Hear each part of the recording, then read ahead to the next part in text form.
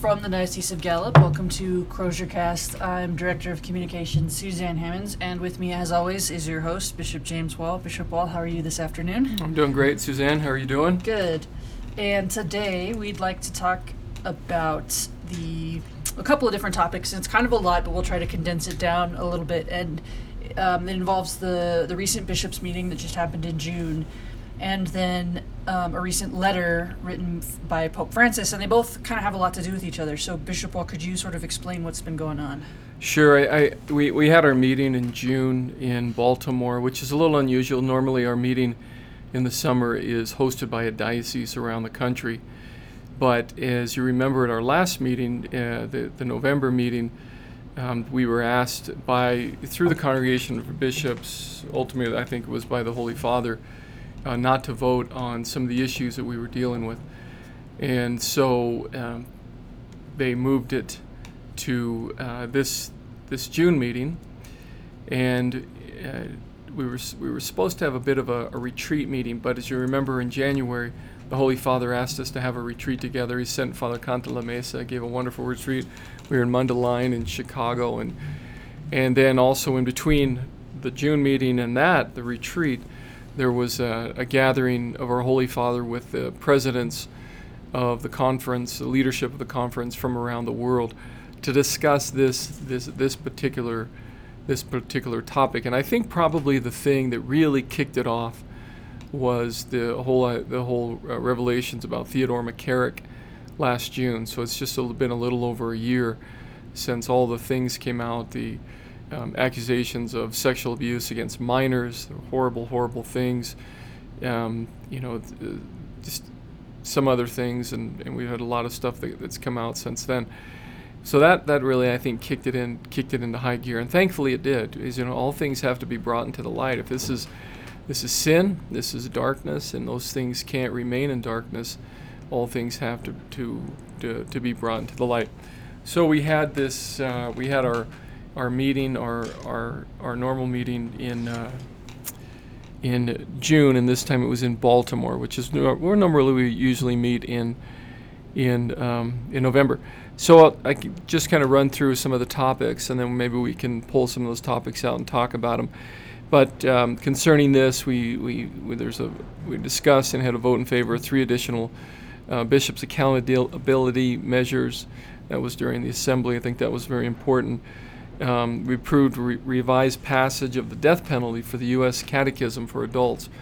So we remember that when the Catechism itself came out, the intent was that everybody, every conference would have their own catechism drawing from that, and similar to like the Baltimore Catechism. That was the previous one from there. And I don't know how much reading it gets, but I think probably my guess is people pay a little more attention to the Universal Catechism than they do to the one for the conference. I think the Universal is a little more precise. We moved forward, and this would be related to the first one, on a third-party reporting system for abuse allegations against a bishop. And then we also had canonical consultation. This is one of the things, if a cause is being promoted, it has to come before the bishops. They talk about whoever the cause is for sainthood, and then we give a voice vote to it. So we gave a voice vote for the cause of a Irving Howley, I think that's how you pronounce his name. I can't remember. Sometimes they refer to him as Francis, but he was a grandfather who lived up in the Marquette Diocese, and so he lived a virtuous life. It was even said that he had the stigmata on his hands, and he had a gift of healing with that too. So that was one of the things that we talked about. It was kind of exciting to hear that. They stream the assembly. They put it so people can watch everything we do, with the exception of 2 things. One, if we go into executive, that's obviously executive session. And 2 is we do a lot of work in regions. We're in Region 13, and this time we also did regions work in provinces, and we're in the Santa Fe province, Arizona, New Mexico. So there was a lot of stuff that went on at this last meeting, but I think the primary reason for this meeting, I think, that we were seeing, because they asked us to hold off on a vote. The primary reason was the apostolic letter was issued by our Holy Father, and it's the you are the light of the world was referring to the Vos Estis Lux Mundi, and that was to, I think, calling us to a greater accountability, and also calling to us to a greater conversion. Because obviously, when all these things what we're talking about is we're talking about sin, and so if we're talking about sin, as St. John the Baptist did, as our Lord did, calling us to repent, turn away from sin, and be faithful to the gospel. And so when we look at these things, the Theodore McCarrick's situation, that's an example of just sin that harms quite a few people. And then obviously within this last year, we had Bishop Bransfield in Wheeling, Charleston, I believe that's what it is, in West Virginia, which I think encompasses the whole state. And some, the allegations that he's being accused of are just, they're horrific, really, really sad. And there are financial things that they're dealing too. I think with McCarrick too, there was quite a bit of money too and influence with that. So I think it's important to note too that when the USCCB adopts something that's generally just for American bishops, and now so the Pope's letter is something that's going to apply worldwide. This right? is, and I think that was the worry. Although a number of us were fairly upset, I think that was the worry in November, that we were getting out ahead of everybody else.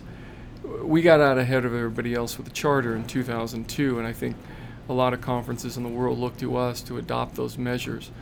Unfortunately, then it only applied to deacons and priests, and clerics include bishops too. So unfortunately, it wasn't included in 2002 with bishops, or perhaps some of these things with like McCarrick and Bransfield, they would have been subject to it as well. So can you break down for us a little bit? What are some of the things that are outlined in this letter? So if somebody that's aimed at fighting back against a culture or instances of sex abuse, so what would happen? Well, I think one of the concerns, and and rightfully so, was that there was no recourse to anyone else other than the bishop. So in a diocese, generally what happens if an instance of sexual abuse is reported, now first and foremost, we encourage everyone to contact local authorities. Because if there's a crime that's been committed, then they have to contact local authorities. That's the first step in any of these things. And then secondly, for diocese, we have a way of reporting things. And generally it's done through a victim assistance coordinator that will receive things and then pass them on to the people in the chancery, and ultimately that comes to the bishop.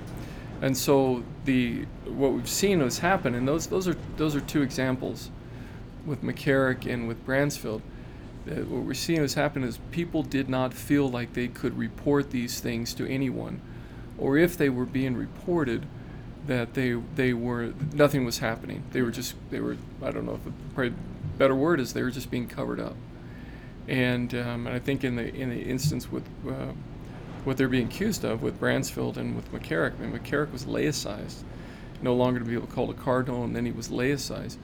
But what it appears from on the outside is they had a lot of financial influence, and because of that financial influence, possibly there was cover for them in that. Yeah. Is there anything that stuck out to you, whether it was during the bishop's meeting or in studying this letter from the Pope, as particularly good measure, let's say, or something that's going to help a lot going forward? Well, I think just the title, right? Yeah. I think the title, or you are the light of the world, and focusing on that word light. I think we've talked about that over this past year quite a bit, and all things have to be brought into the light. And these things, these actions, these things that people did, they were being hidden, they were being passed over. destroying people's lives, really doing just some horrific things, and they were never ever being brought into the light. And I think many people, especially when dealing with bishops, they felt like they had no recourse to anyone. But I think that's what this does. This puts in place a mechanism. So we have a national third-party mechanism that we're working on. This puts something in place in order to be able to receive those accusations and then follow up on them. And the way that, what they call it, the metropolitan model, and the way that that happens is that the metropolitan would receive that.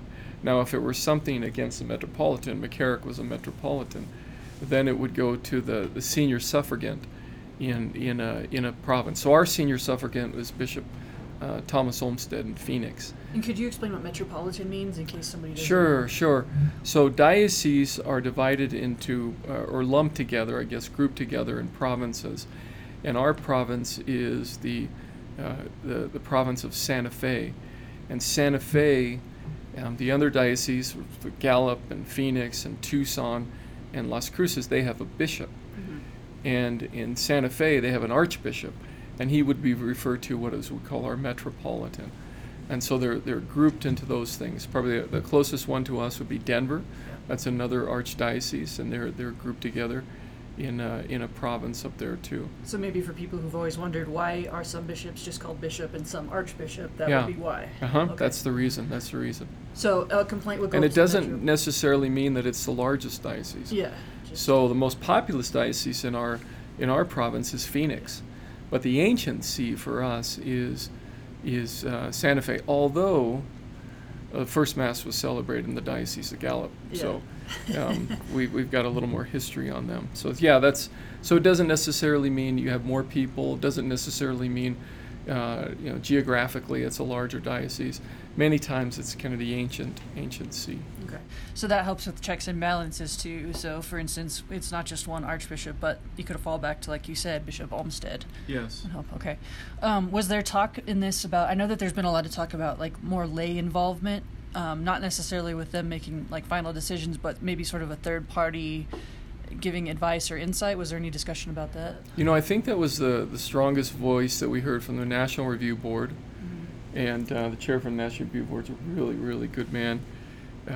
And then the National Advisory Council, too, which is a council that comes together and essentially advises or offers advice to the U.S. bishops at their meetings. I was a member of that when I was a priest. I served on that board 3 or 4 years.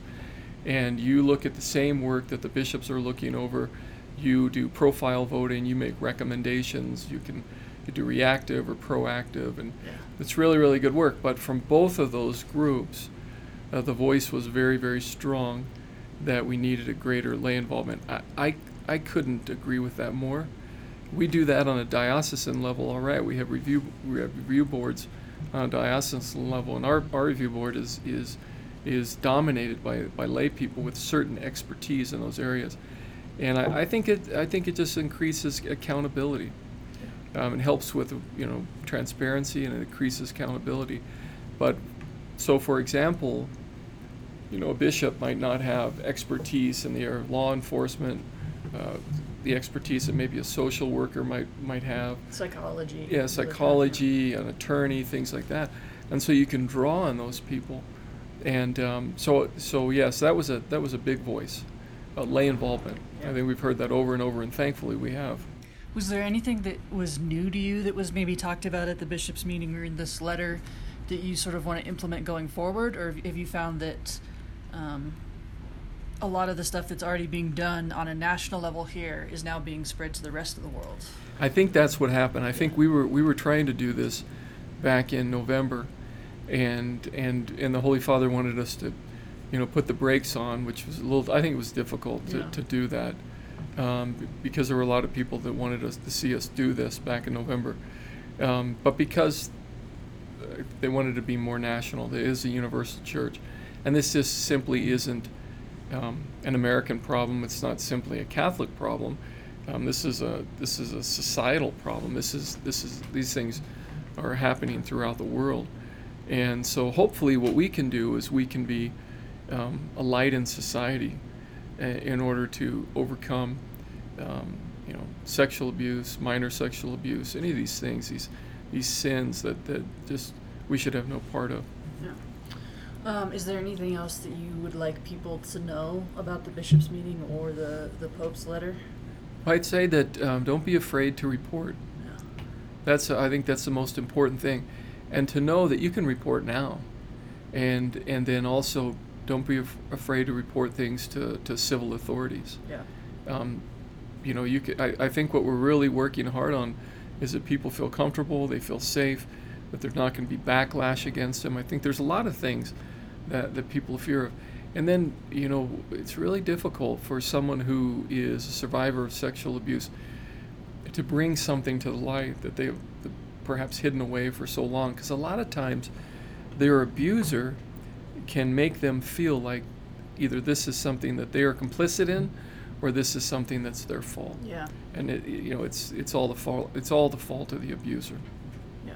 And hopefully, with the, in the almost 20 years since the Boston story, it's become sort of more acceptable to come forward, and people will take it more seriously and treat people with more respect. It has. And it has. Yeah. That there's more an environment that's easier for survivors. Yeah, I think if we look at diocesan, the things that have been set up in the diocese, I'm really proud of the work that we do. We have a wonderful victim assistance coordinator in Elizabeth Terrell. Yeah, we've interviewed her on the podcast. We have, link to that. And then we have a wonderful safe environment coordinator in Leslie Farrell, and so they're really, really good people, and we've worked hard at training, countless laity, clergy, religious, in safe environment in order to not only provide a safe environment, but to be able to spot some of the warning signs. Yeah.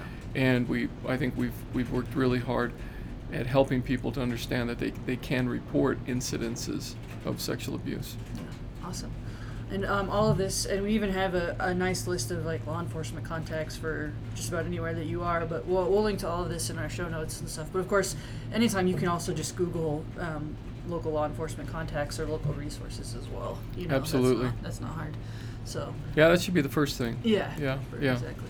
All right, great. Well, I think that's, like I said, there's a lot here. There's a lot that was covered in the bishop's meeting, but a lot of time I think we want to give a shout out to Catholic News Agency because they're always on the ground. It's a fully Catholic staff, but they're committed to making the church better as well, and their coverage is great.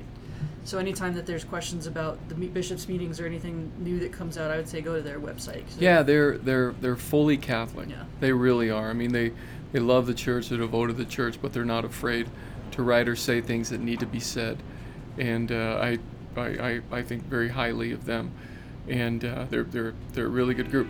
You can always go to Catholic News Agency. You can also go to the bishop's website, with this usccb.org, and there's tons of information on there too. Yeah.